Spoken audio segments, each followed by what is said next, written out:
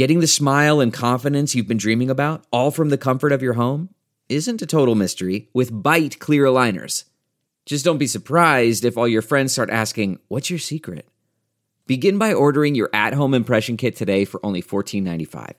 Byte clear aligners are doctor-directed and delivered to your door. Treatment costs thousands less than braces, plus they offer flexible financing, accept eligible insurance, and you can pay with your HSA FSA. Get 80% off your impression kit when you use code WONDERY at Byte.com. That's BYTE.com. Start your confidence journey today with Byte. It's time for Justice Matters with former federal prosecutor and MSNBC analyst Glenn Kirshner.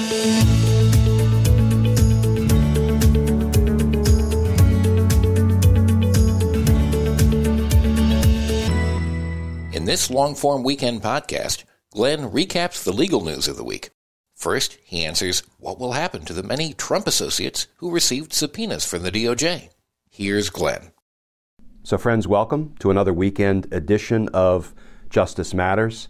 On the weekends, as you may know, we sort of pull the chair up to the kitchen table, we get comfortable, and we talk about two things. We talk about the sort of legal recap for the week. What were the biggest legal stories to break over the past week, and what do they mean? Particularly, what do they mean for the prospect of accountability, for the prospect of justice?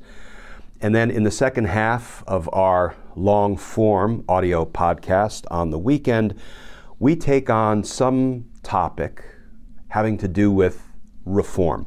Reforming something in our federal government that needs to be reformed, something we see that is broken and needs to be fixed. Today, we're going to take on how the federal government can be more forward-leaning in dealing with and trying to solve intractable problems. And I'll bet, friends, when I say the term intractable problems, you probably have 1, 2, 3, a half a dozen intractable problems that leap to mind. Let me talk about the obvious ones, the painful ones, the deadly ones. The proliferation of assault rifles, weapons of war, that for whatever reason our federal government allow to be used over and over and over again to facilitate the mass murder of our friends and our family and our children. Talk about an intractable problem. We're also going to talk about the intractable problem of proliferation of hate speech designed to incite violence. We hear it every day. We see it on social media platforms. We hear it on these, faux news networks, on cable TV and over our public airwaves. Hate speech designed to, likely to, intended to incite violence. Another intractable problem. We're going to talk about how our federal government can be more forward-leaning in dealing with and trying to solve, or at least trying to make some inroads into these intractable problems. Just trying to make America better and safer for everyone. And ironically, friends, we're actually going to look back at how the Trump administration dealt with some things that they thought were intractable problems, like immigrants coming to America to make a better life for themselves and their families. Because remember, the Trump administration made one of its first priorities when it came to power, when it began its rule, its reign of terror, it made one of its priorities banning Muslims from this country, banning a category of people, banning human beings because of who they were, where they were from, the religion they practiced. Yeah, this was a Trump administration priority, the Muslim ban. Well, you know what, friends? We are going to take a play from the Trump administration's dirty playbook on how to deal with what they perceive to be an intractable problem. And we're going to talk about running that play. But whereas the Trump administration ran that play for evil, we're going to talk about running that play for good. And that's a preview of the reform topic we're going to take on during the second half of our kitchen table chat today, so I hope you'll stick with me for that. But first, let's tackle the legal recap. The biggest legal stories of the week, and what do they tell us? Are we moving toward justice, toward accountability, or, are we backing up, moving in the opposite direction, moving away from accountability? So friends, I think we have to start by acknowledging that the past week was something of a subpoena palooza. Mike Pence gets a subpoena. Mark Meadows gets a subpoena. Donald Trump's lawyers get a subpoena. So this was subpoena week. Let's hope that sometime soon we are talking about and frankly celebrating, Trump Accountability Week once the indictments start dropping. But we're going to talk about the flurry of subpoenas issued by Special Counsel Jack Smith for some of Donald Trump's closest allies and criminal associates. And then we're going to touch briefly on DOJ's apparent decision not to bring charges against Matt Gaetz. That's sort of the downside of this week's legal recap. We're going to touch on that. And then we're going to finish strong by talking about District Attorney Fani Willis and where she seems to be heading in her criminal investigation of Donald Trump for his Georgia state election crimes. And we're going to take a look at the grand jury report that was just released, albeit in highly redacted fashion and form. But let me tell you, friends, there are some really important justice breadcrumbs for us to follow that were revealed in the Georgia State Grand Jury report that was just released. But let's start with subpoena palooza, because not all grand jury subpoenas are created equal. And they're certainly not all handled the same way when those subpoenas are received by characters like Mike Pence, Mark Meadows, and Trump's attorneys. So let's take them one at a time. Let's start with the subpoena for Mike Pence. Mike Pence, the smallest man in America. Why do I call him the smallest man in America? Well, let's think about it. Mike Pence had information, had evidence about the crimes of Donald Trump. And we know this because Mike Pence wrote about them. He revealed them in a book, ironically titled, So Help Me God. Put a pin in that. We're going to come back to it. Those words will come back to haunt Mike Pence in a minute. But he revealed in his book that Donald Trump was relentlessly pressuring him to violate any number of federal laws. He was telling him, don't certify Joe Biden's win. Don't do it. Don't do it. I won't be your friend. You'll be despised by millions, according to Mike Pence. This is what Donald Trump was saying. And when you're urging a government official to violate federal laws, particularly federal laws like the Electoral Count Act, federal laws like the prohibition against obstructing an official proceeding like the certification of a president's election win, when you do those kind of things, you're committing crimes. I mean, Donald Trump has committed so many crimes. That's just, an example of some of the crimes Donald Trump was committing. And even though Donald Trump was pressuring Mike Pence to commit those crimes, to Mike Pence's credit, that's a phrase that doesn't easily sort of roll from my lips, to Mike Pence's credit, but you got to call it the way you see it. He refused to join Donald Trump's criminal conspiracy to overturn the results of the election and to kill our democracy. At least Mike Pence has got that going for him.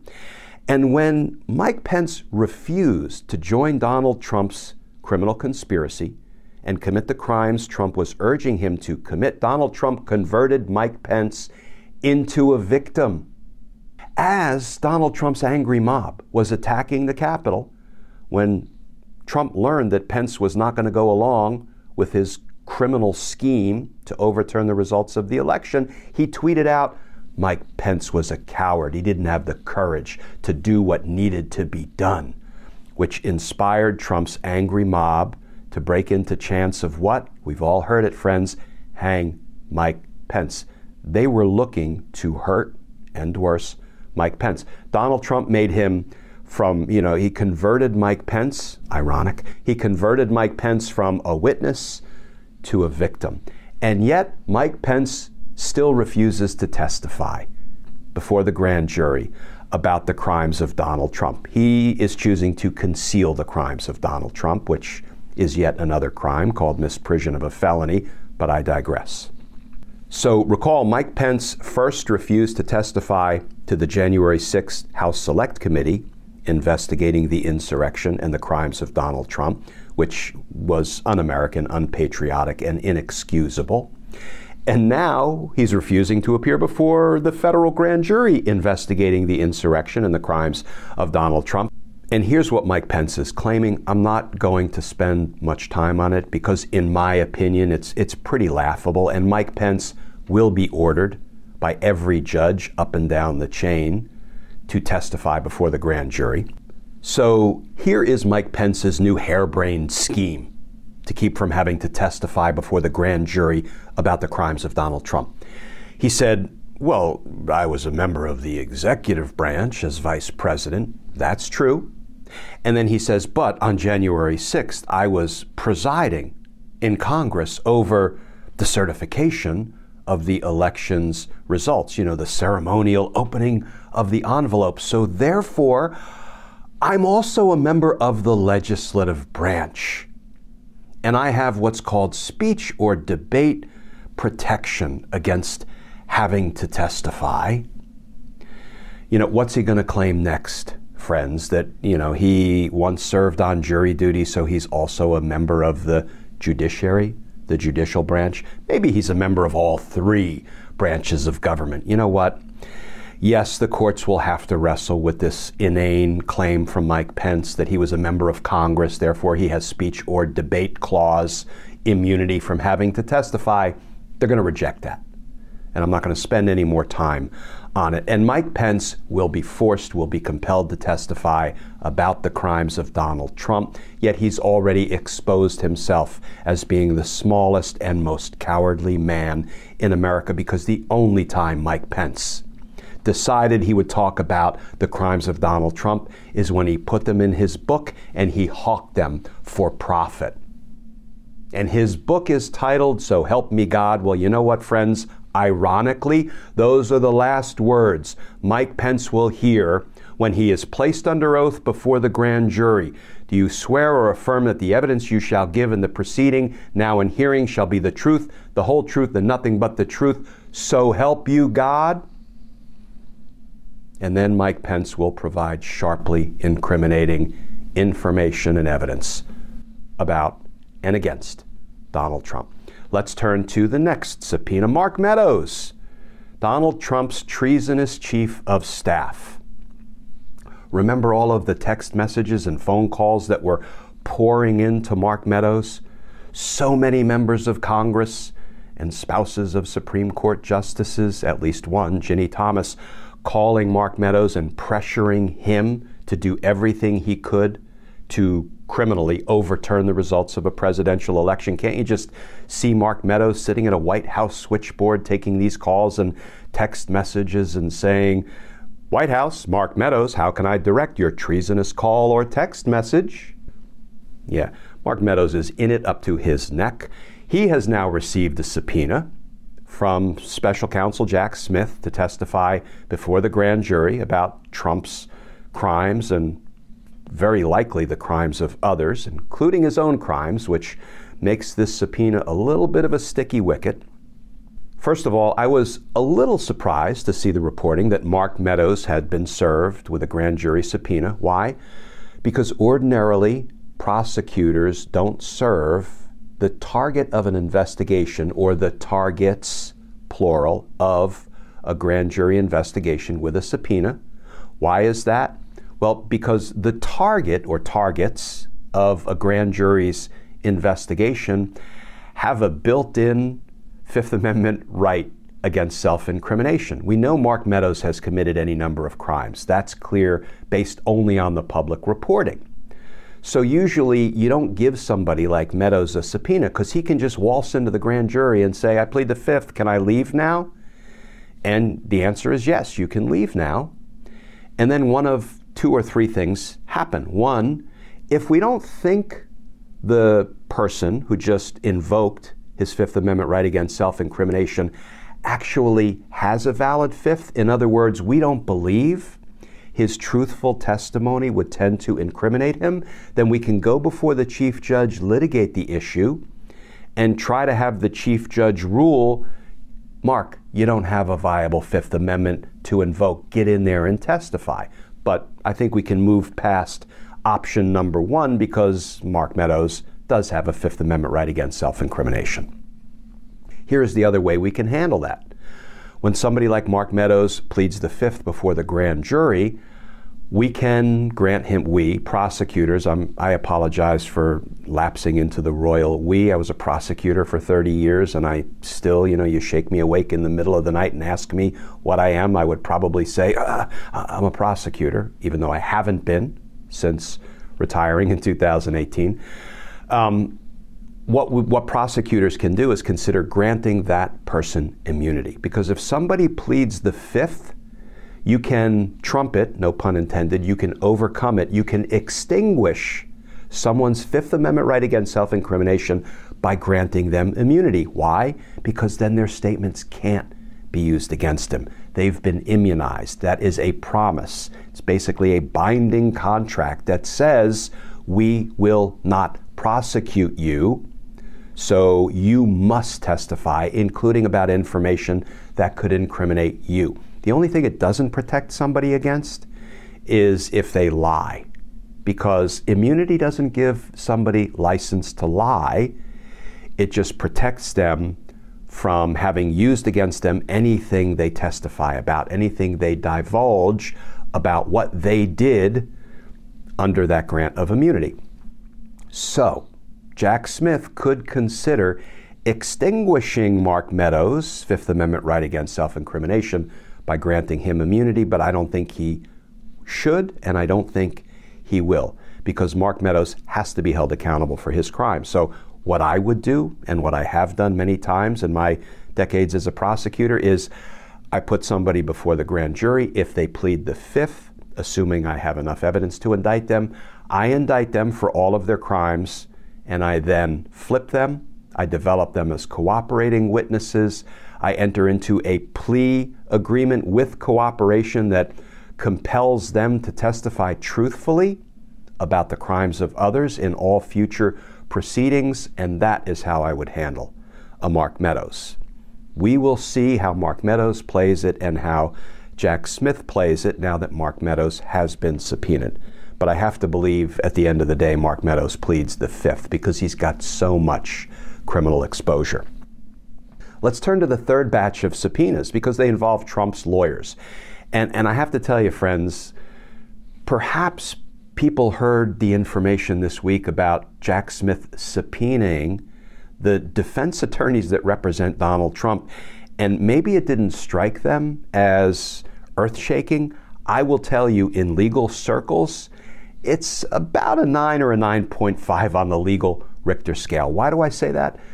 Because generally we don't subpoena the criminal defense attorneys who are representing the person we're investigating, who are representing the target of the grand jury's investigation. It's really unusual. Yes, prosecutors do it from time to time, but I can promise you it's really rare, and it generally requires, approval from the Department of Justice way up the chain. But Jack Smith decided to do it, and we learned this week that Christina Bobb, one of Trump's lawyers who signed the certification saying, DOJ, federal government, you have all the classified documents now, and that turned out to be untrue because more classified documents were discovered after that.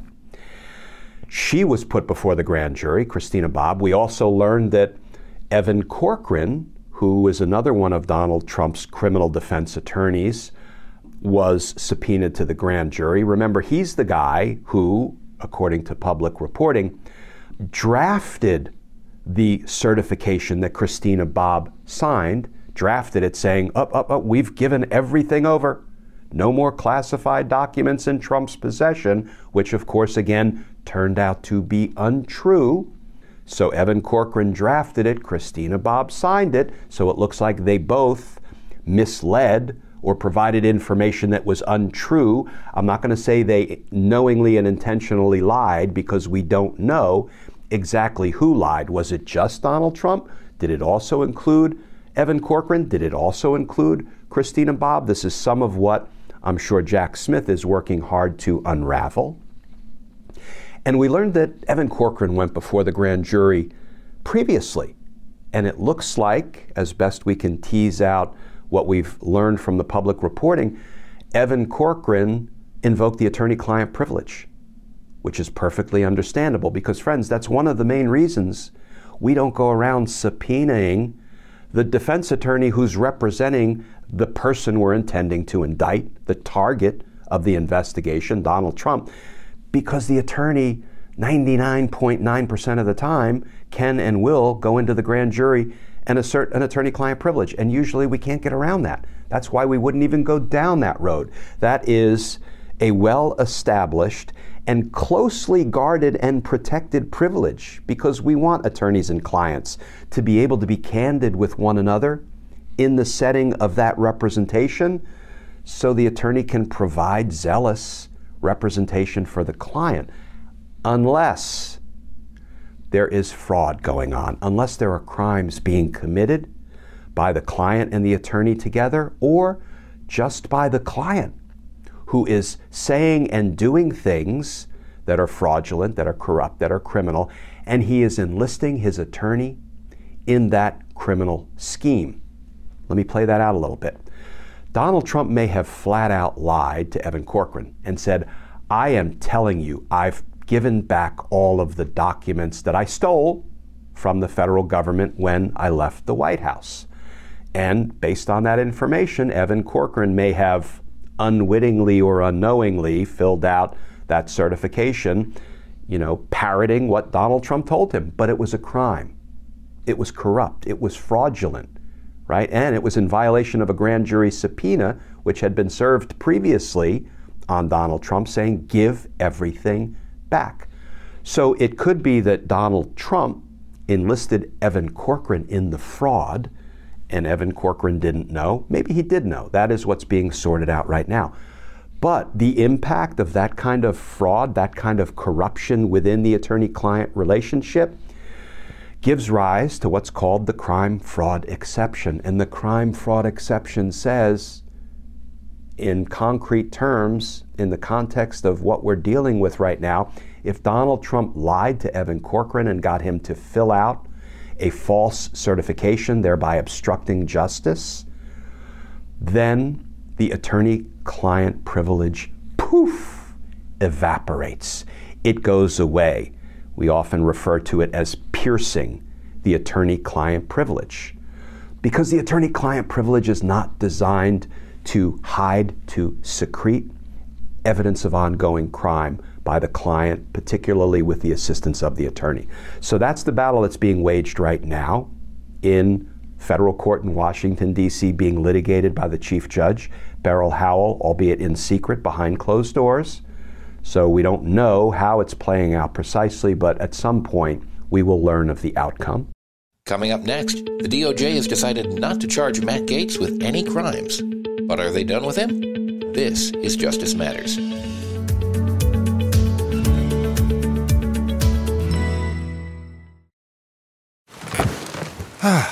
The comfort of your favorite seat is now your comfy car-selling command center, thanks to Carvana. It doesn't get any better than this. Your favorite seat's the best spot in the house. Make it even better by entering your license plate or VIN and getting a real offer in minutes. There really is no place like home. And speaking of home, Carvana will pick up your car from yours after you finalize your offer. Visit Carvana.com or download the app and sell your car from your comfy place. Delve into the shadows of the mind with Sleeping Dogs, a gripping murder mystery starring Academy Award winner Russell Crowe. Now available on digital. Crowe portrays an ex-homicide detective unraveling a brutal murder he can't recall. Uncovering secrets from his past, he learns a chilling truth. It's best to let sleeping dogs lie. Visit sleepingdogsmovie.com/Wondery to watch Sleeping Dogs, now on digital. That's sleepingdogsmovie.com Palooza.com/Wondery.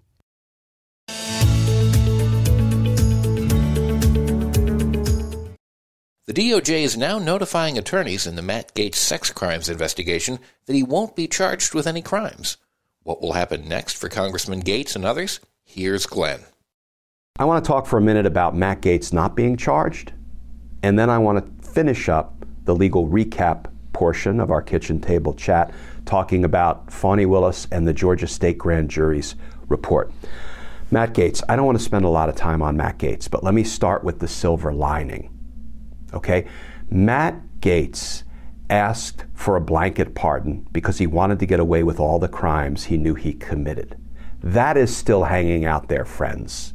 And I don't think the Department of Justice is done with Matt Gaetz, not by a long shot.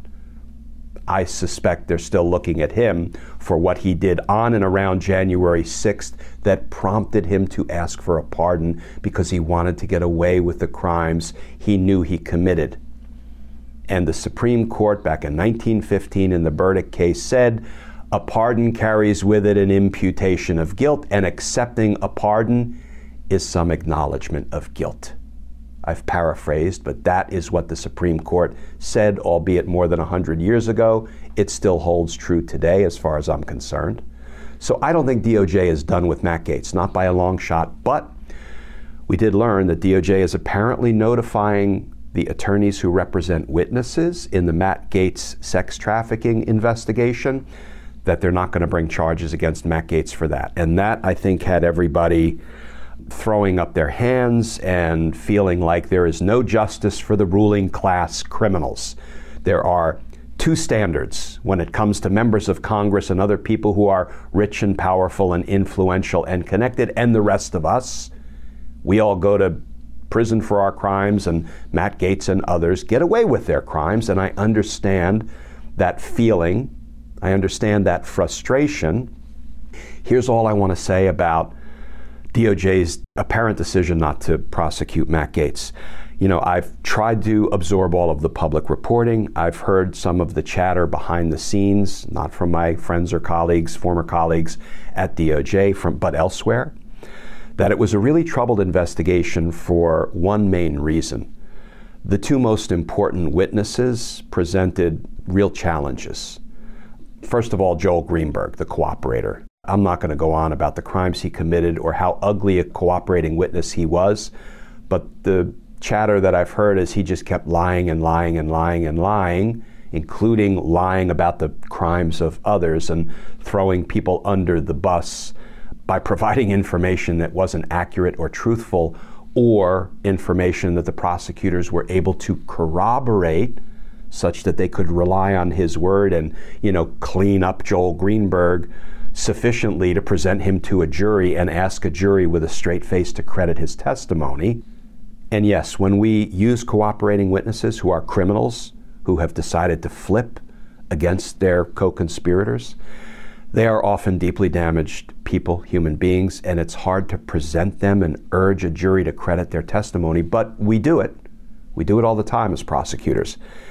But it sounds like, I'm kind of reading between the lines, Joel Greenberg may have disqualified himself from being the kind of witness that prosecutors could ever put before a jury and ask the jury to credit his testimony, presumably because he kept lying so much and he couldn't be corroborated, that he basically disqualified himself.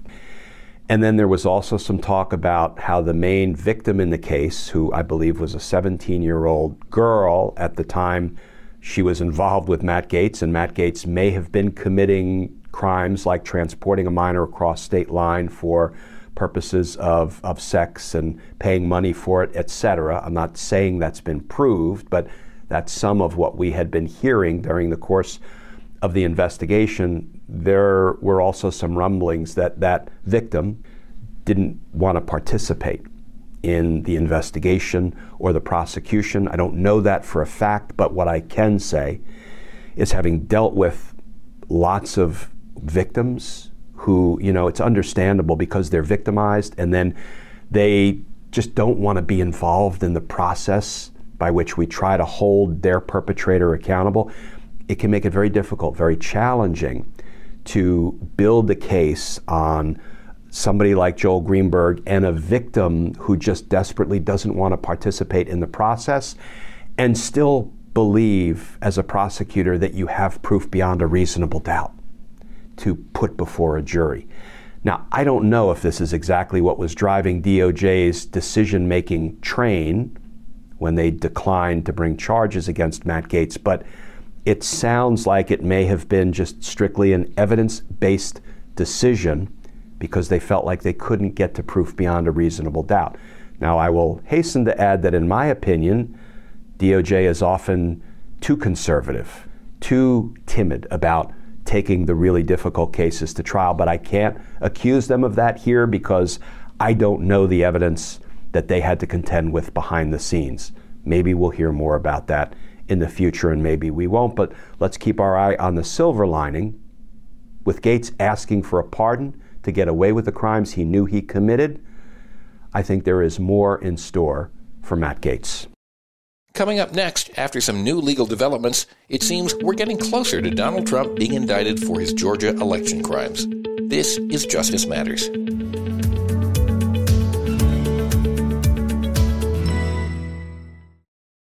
CarMax is putting peace of mind back in car shopping by putting you in the driver's seat to find a ride that's right for you. Because at CarMax, we believe you shouldn't just settle for a car. You should love your car. That's why every car we sell is CarMax certified quality, so you can be sure with upfront pricing that's the same for every customer. So don't settle. Find love at first drive and start shopping now at CarMax.com. CarMax, the way car buying should be. Okay, picture this. It's Friday afternoon when a thought hits you. I can spend another weekend doing the same old whatever, or I can hop into my all-new Hyundai Santa Fe and hit the road. With available H-Track all-wheel drive and 3-row seating, my whole family can head deep into the wild. Conquer the weekend in the all-new Hyundai Santa Fe. Visit HyundaiUSA.com or call 562-314-4603 for more details. Hyundai, there's joy in every journey.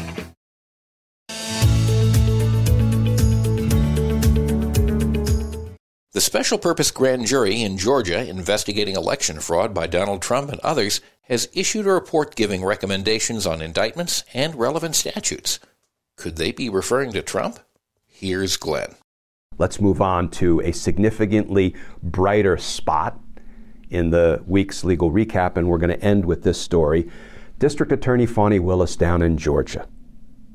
Remember that she sought to have a special grand jury impaneled to subpoena and deal with difficult witnesses who didn't want to testify about the crimes of Donald Trump. She got the judge to order that special grand jury. She presented 75 witnesses to that grand jury, and that grand jury has now issued a report that talks about its findings, and Fani Willis is now back before the regular grand jury, presumably presenting that report and asking the regular grand jury to indict the people that the special grand jury has recommended be indicted.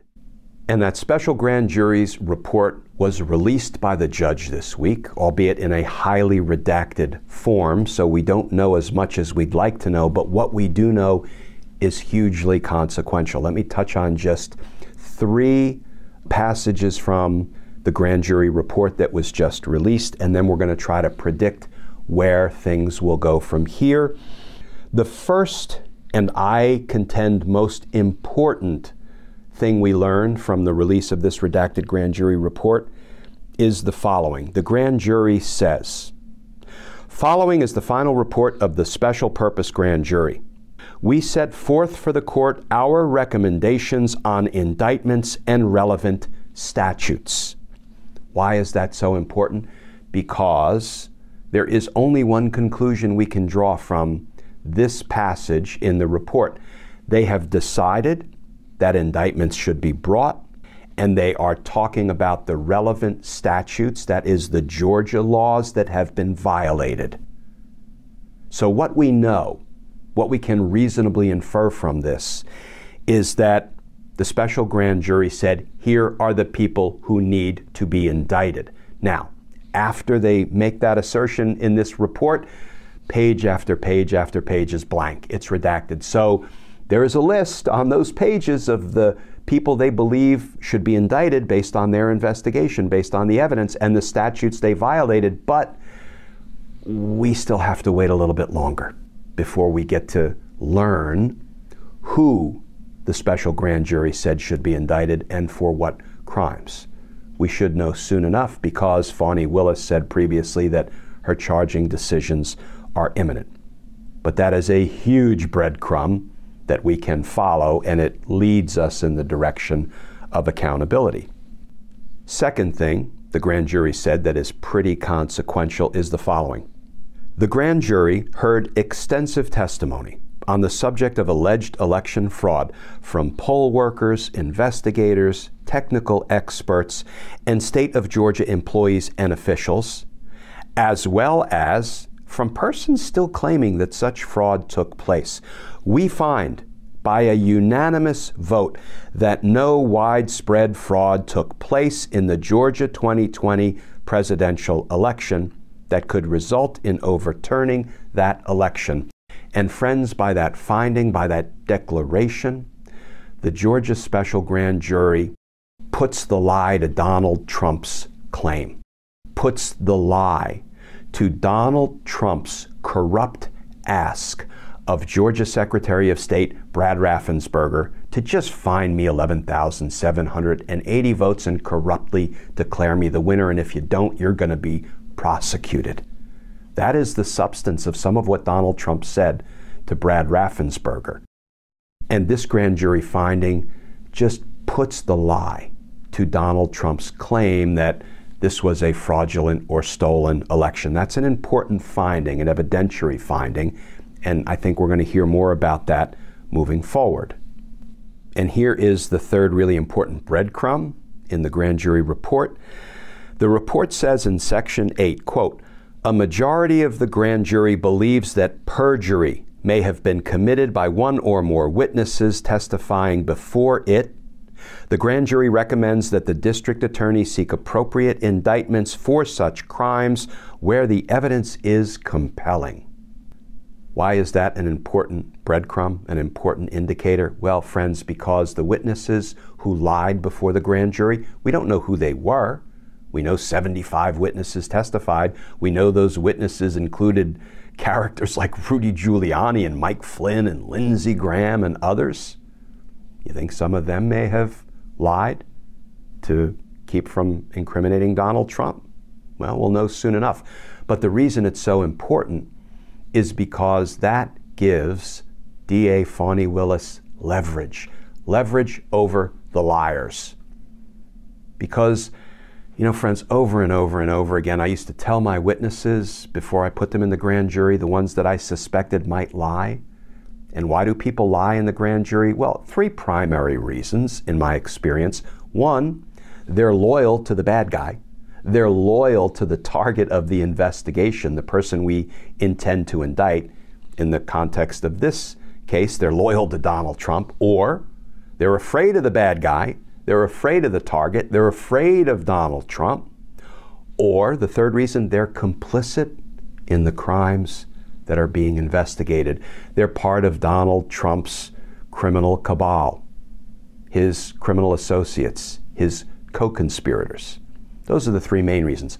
So when I had witnesses that I suspected might lie to the grand jury, I used to tell them the same thing.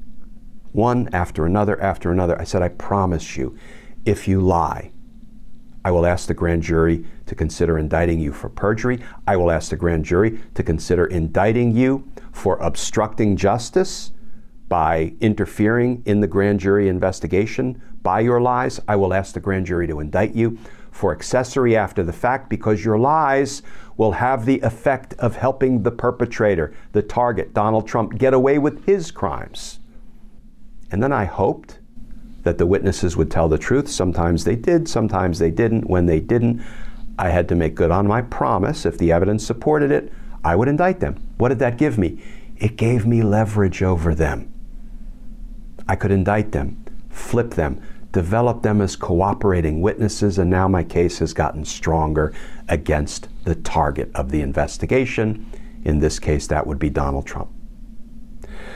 So that is actually an important development about which we learned when this highly redacted grand jury report was released.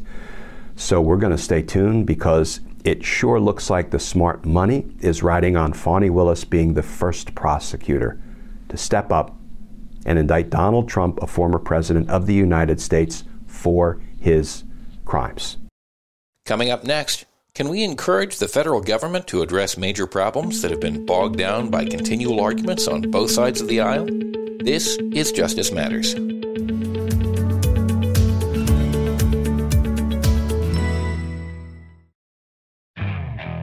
Okay, picture this. It's Friday afternoon when a thought hits you. I can spend another weekend doing the same old whatever, or I can hop into my all-new Hyundai Santa Fe and hit the road.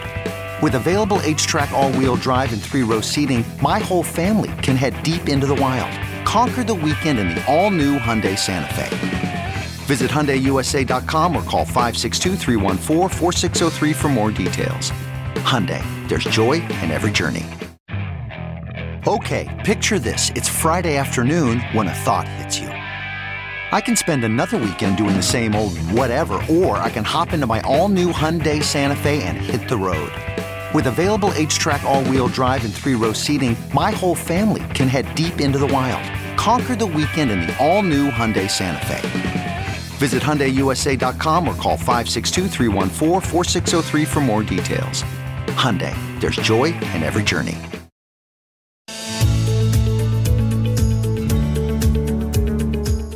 Can chronic problems in America like gun violence and hate speech be somehow resolved through government reform? Here's Glenn. Okay, friends, let's now turn our attention to the reform discussion for today. And we're going to talk about how the government can be more forward-leaning in dealing with intractable problems. As I mentioned at the beginning of our chat today, we have plenty of intractable problems, right? We have rampant gun violence. We have this unfettered access to assault rifles, to weapons of war. And for whatever reason, maybe it's, dirty NRA money filling the coffers of politicians so they can get reelected. For whatever reason, the federal government writ large seems unwilling or unable to wrestle with the problem of rampant gun violence that is a result of unfettered access to assault weapons. That's an intractable problem. Another intractable problem, as I mentioned, is the proliferation of hate speech designed to incite violence. It's everywhere. Social media. It's on the, faux news networks on cable TV and on our public airwaves. It's everywhere, right? It saturates America, and it results in more and more and more violence. Now, those are just two of our intractable problems here in America. There are lots more. And I'm not going to focus on any one problem in particular, but I want to focus on what the federal government can do to address these problems, to try to make some progress on the fronts of gun violence and hate speech designed to incite violence. So friends, I'm not going to necessarily focus on any one intractable problem in particular, because there are so many. I just want to use the whole notion of a chronic problem, something that we know is a problem. It's been a problem for years, for decades, for generations, like gun violence, and now like the rise of hate speech designed to incite violence. I want to use just the notion of the intractable problem to talk about what the federal government can do to be more forward-leaning in the direction of solutions. And I have 3 letters that I use to label an approach that I think has some promise. And those letters are RLL. Actually, 2 letters, I guess, because I use L twice. RLL. What do those 3 letters stand for? Regulate, legislate, and litigate. So I'm going to be talking about the RLL approach to intractable problems. But let me start off by saying Is the solution I am about to propose or we're about to discuss here at the kitchen table, is it possible? Absolutely, it's possible. Is it feasible? That's another question altogether, right? Because that conjures up notions of political feasibility. The possible may not be politically feasible, but here's the thing. Here's our challenge. Here's our mission.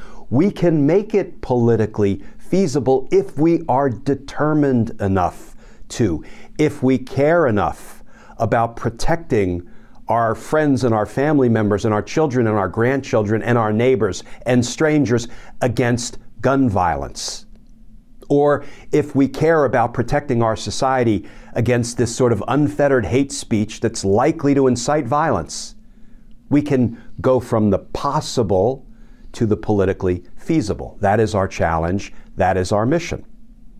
So what do I mean when I say RLL, regulate, legislate, and litigate? You know, first of all, the executive branch has some pretty awesome powers when it comes to its ability to regulate. It can't create laws. It can't pass laws. That is the purview of Congress. We get that. But the president has the power of the executive order. And the federal agencies in the executive branch have the power of the regulation. Yes, I acknowledge there's only so much that they can do. They can't overstep their bounds and sort of, trail off into litigation. And we're going to deal with that in a few minutes. But the executive branch has awesome powers when it comes to regulating. And that I will include in that regulation, or under that regulation heading, executive orders that can be signed into existence by the president. So regulate. Then you have legislate. Well, that's obviously up to Congress. And I'm not going to spend a lot of time talking about legislative remedies to these problems. Why? You know why. Look at Congress. Now, with that very thin sliver of Republican control, ain't a lot that's going to happen of any substance or consequence or benefit to the American people coming out of this Congress or this House of Representatives. But maybe there will be some common ground that can be found among Republicans and Democrats, something that can pass both the House and the Senate. So I wouldn't rule it out, but I'm not going to spend a lot of time focusing on the first L of the RLL legislation. But I'm going to spend some time talking about the final L, the second L, litigation. That's a big one, and it may not be intuitive why I have that second L, litigation, but let's try to take it on. So I am going to use the Trump administration playbook to try to highlight why the RLL approach to intractable problems in America is worth trying, is possible, and maybe we can even move it over to the feasible, politically feasible category if we work hard enough. So the Trump administration, in its playbook, had a play that they wanted to run. The play they wanted to run involved instituting a hateful Muslim ban. Donald Trump made no secret about that. He wanted to institute a hateful Muslim ban, a ban on Muslims coming to America. What a guy. I'm going to try to keep my blood pressure down, but I can almost promise you I will not succeed in that endeavor. So on January 27th of 2017, just 7 days after Donald Trump was sworn in, what does he do? He signs his hateful Muslim ban. He bans people from 7 Muslim-majority countries from coming to America. He bans human beings for who they are, for where they come from, and for the religion they practice. And of course, his hateful Muslim ban inspires almost immediate court challenges, and not surprisingly, and I would say hearteningly, court after court and judge after judge begin to block Donald Trump's hateful Muslim ban. And as but one example, the Ninth Circuit Court of Appeals, a 3-judge panel, refuses to reinstate Donald Trump's hateful Muslim ban. And on March 7th, a couple of months later, March 7th, 2017, Donald Trump has now reworked and tweaked and reworded his hateful travel ban, and he issues a new one on March 7th, 2017, and just 10 days later, that one is blocked again by the courts. And then May of 2017, the Fourth Circuit Court of Appeals rules against his hateful Muslim travel ban that he has tweaked and reworked. And, you know, all of these defeats in court produce headlines like, quote, appeals court declares third Muslim ban unconstitutional. And that article begins, once again, an appeals court ruled that President Trump's Muslim ban, now in its third iteration, violates the Constitution's most basic guarantee of religious freedom.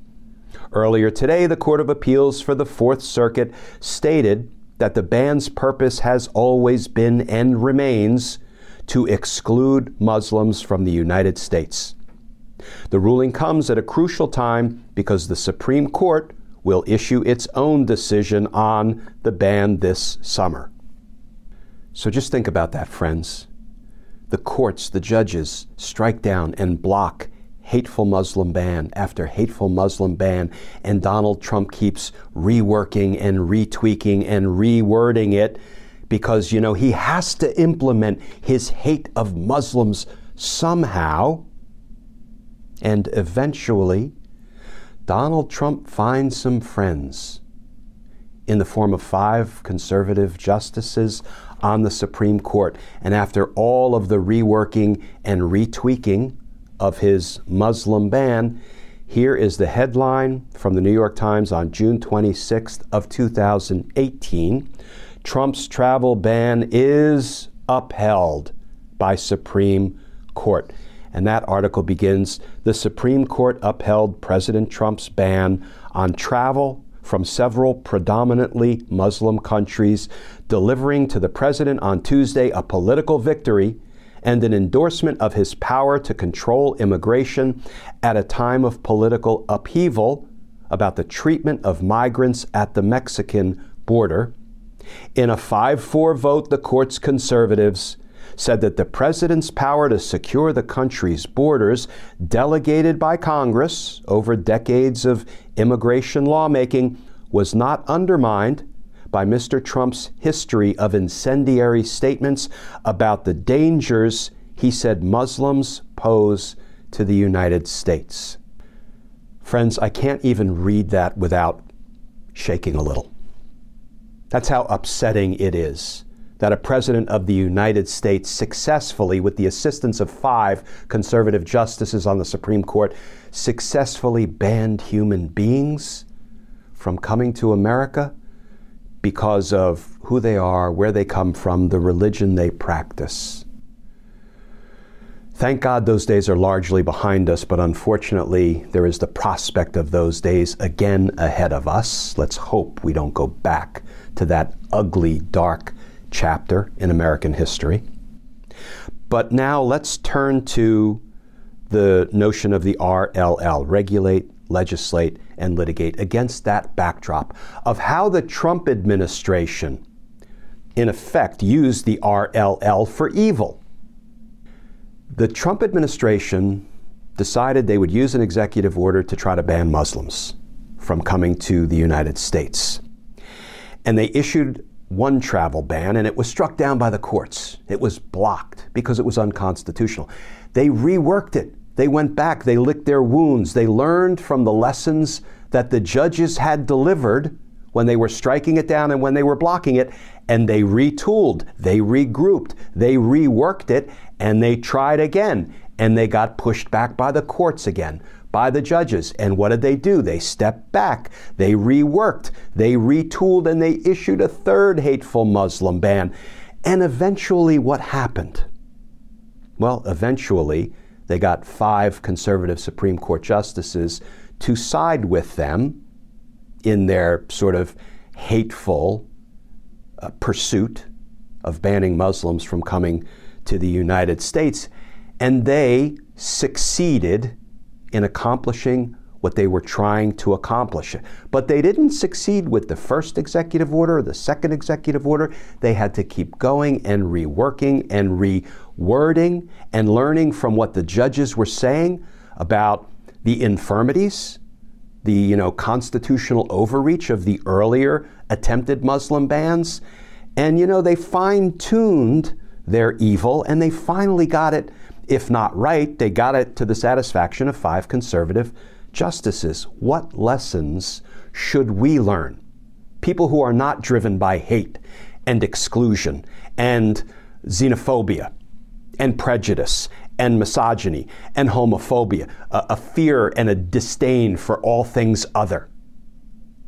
Well, we, the people who are driven by empathy and inclusion and decency, we can also use that page from the Trump playbook. They used it for evil. Friends, we can use it for good. And that is the R in the RLL, regulate.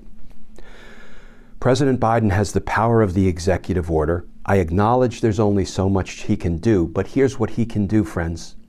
He can lean forward. He can lean into these intractable problems. He's got a lot of constitutional scholars, really smart people, really deep thinkers in his cabinet, in his administration, in the Department of Justice, at his disposal. I'm sure he could bring, national leaders and world leaders to bear and provide information and insight about how he can use the power of the executive order for good the way Trump used it for evil. And he can, I'm going to throw this out there as an example. People might push back, constitutional scholars might push back. I welcome that pushback. Goodness knows I don't have all the answers and I don't always get everything right. That's for darn sure. Just ask my kids. But I'm going to use this as an example, because I need a concrete example to use as we finish up this conversation about RLL, regulate, legislate, and litigate. Extended capacity magazines, high capacity magazines, extended clips. We often call them banana clips because they were kind of curved like a banana. And we encountered them. I encountered them as a violent crime prosecutor, as a homicide prosecutor. I encountered them in our cases, in our violent crime scenes in the streets of Washington, D.C. over and over and over and over and over again. And it turns a weapon into a weapon of mass destruction because you have this long extended clip that comes out of the magazine port of a weapon, and you don't have to reload. It's just round after round after round after round fired in rapid succession, high capacity. You can kill, you can hurt, you can assault, you can maim, you can murder so many people in a matter of seconds. Extended magazines, extended clips. They are an extreme danger to the health and well-being of the American population. Let's ban them by executive order. I'm happy to have the constitutional scholars push back, but here's the thing, friends. If President Biden leans forward and tries to find constitutional ways to ban what is killing America, what is killing Americans, and he puts it in an executive order banning high-capacity magazines, there will be legal challenges filed by the NRA or by the people who take money from the NRA because they will want to continue to fill their campaign coffers. The safety and well-being of the American people be damned. That's no concern of guys like, Marco Rubio and the people who take the big dollars from the NRA. Let the legal challenges come. Friends, I would embrace those legal challenges because then we can go into court and we can fight the constitutionality of the attempted ban by executive order. And what's going to happen in court? We're going to make our best arguments in favor of the constitutionality of trying to save the lives of Americans by banning extended clip magazines. And the judge and the courts will do one of two things. They'll either rule that it's constitutional, It might be a close call, but it's just fine. And it was done in the interest of our national security, protecting the lives of the American people, and the courts will affirm it. They will reject a challenge to that executive order by Joe Biden banning extended clips. And then the American people win. We become a little more safe. Or the courts will do what the courts did with Donald Trump's first hateful Muslim ban. They'll strike it down. They'll block it. They'll say it's not constitutional. And then what does President Biden and his administration do? They go back, they retool, they rework, they take what they learned from the opinion of the judges and the courts with respect to how this executive order banning extended magazines was, had a toe over the constitutional line. So the courts brushed them back a little bit. And then when they retool and they rework and they reissue a new and improved executive order in the attempt to save the lives of the American people, there will be more court challenges. They'll go back into court, and maybe that time the judges will say, oh, okay, you fixed the constitutional infirmity. This time we approve it. We reject the challenge to it. Just like Trump did. He did this for evil. He regulated, he used the power of the executive order over and over and over again for evil. Why can't we, Joe Biden, use it for good? Use the same play from the Donald Trump playbook, but use it to save lives, not to ban human beings from enjoying the fruits of the United States. I know this is possible, and I also know that it might not feel all that feasible, but friends, I believe it's doable. I don't think we should decline to do it for fear that we might lose some legal challenges. That didn't deter the Trump administration. They lost lots of legal challenges, but they finally got to a place where they tweaked it enough that they got to, enact their hateful ban of human beings. Why can't we do the same thing for good?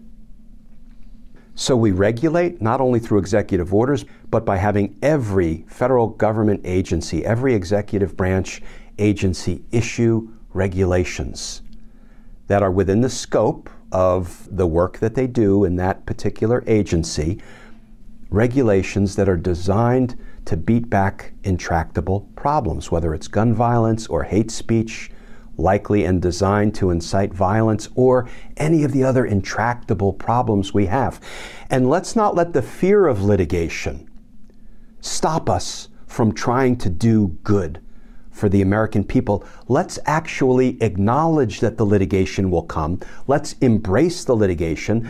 In that litigation, we put our best foot forward, our most constitutional argument that we can make, we put that forward, and we argue that we're doing this to protect and preserve the health and well-being of the American people, and by extension of our democracy, Judge.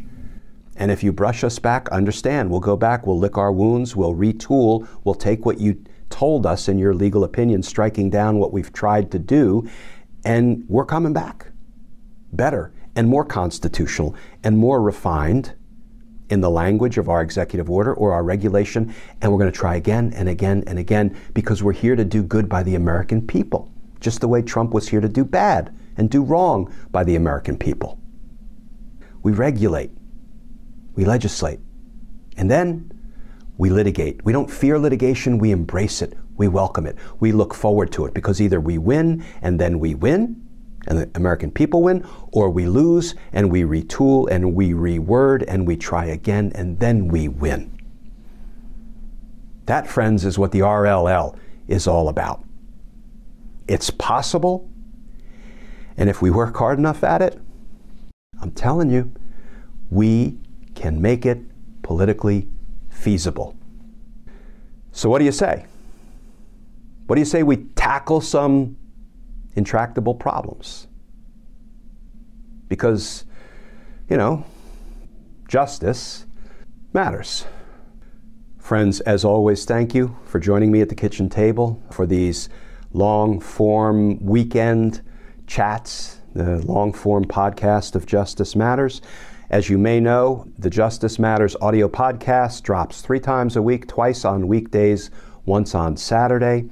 The weekday Justice Matters episodes are compilations of the daily legal analysis that I do.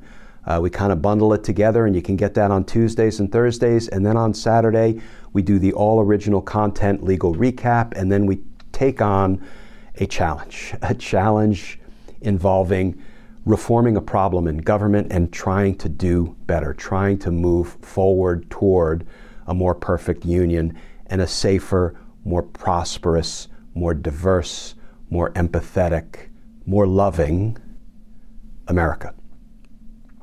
And if you want to know where else you can find me, friends, you can find me on Twitter and Facebook and Instagram. I'm Glenn Kirshner2 on those platforms. You can also come over to patreon.com if you want to become a patron.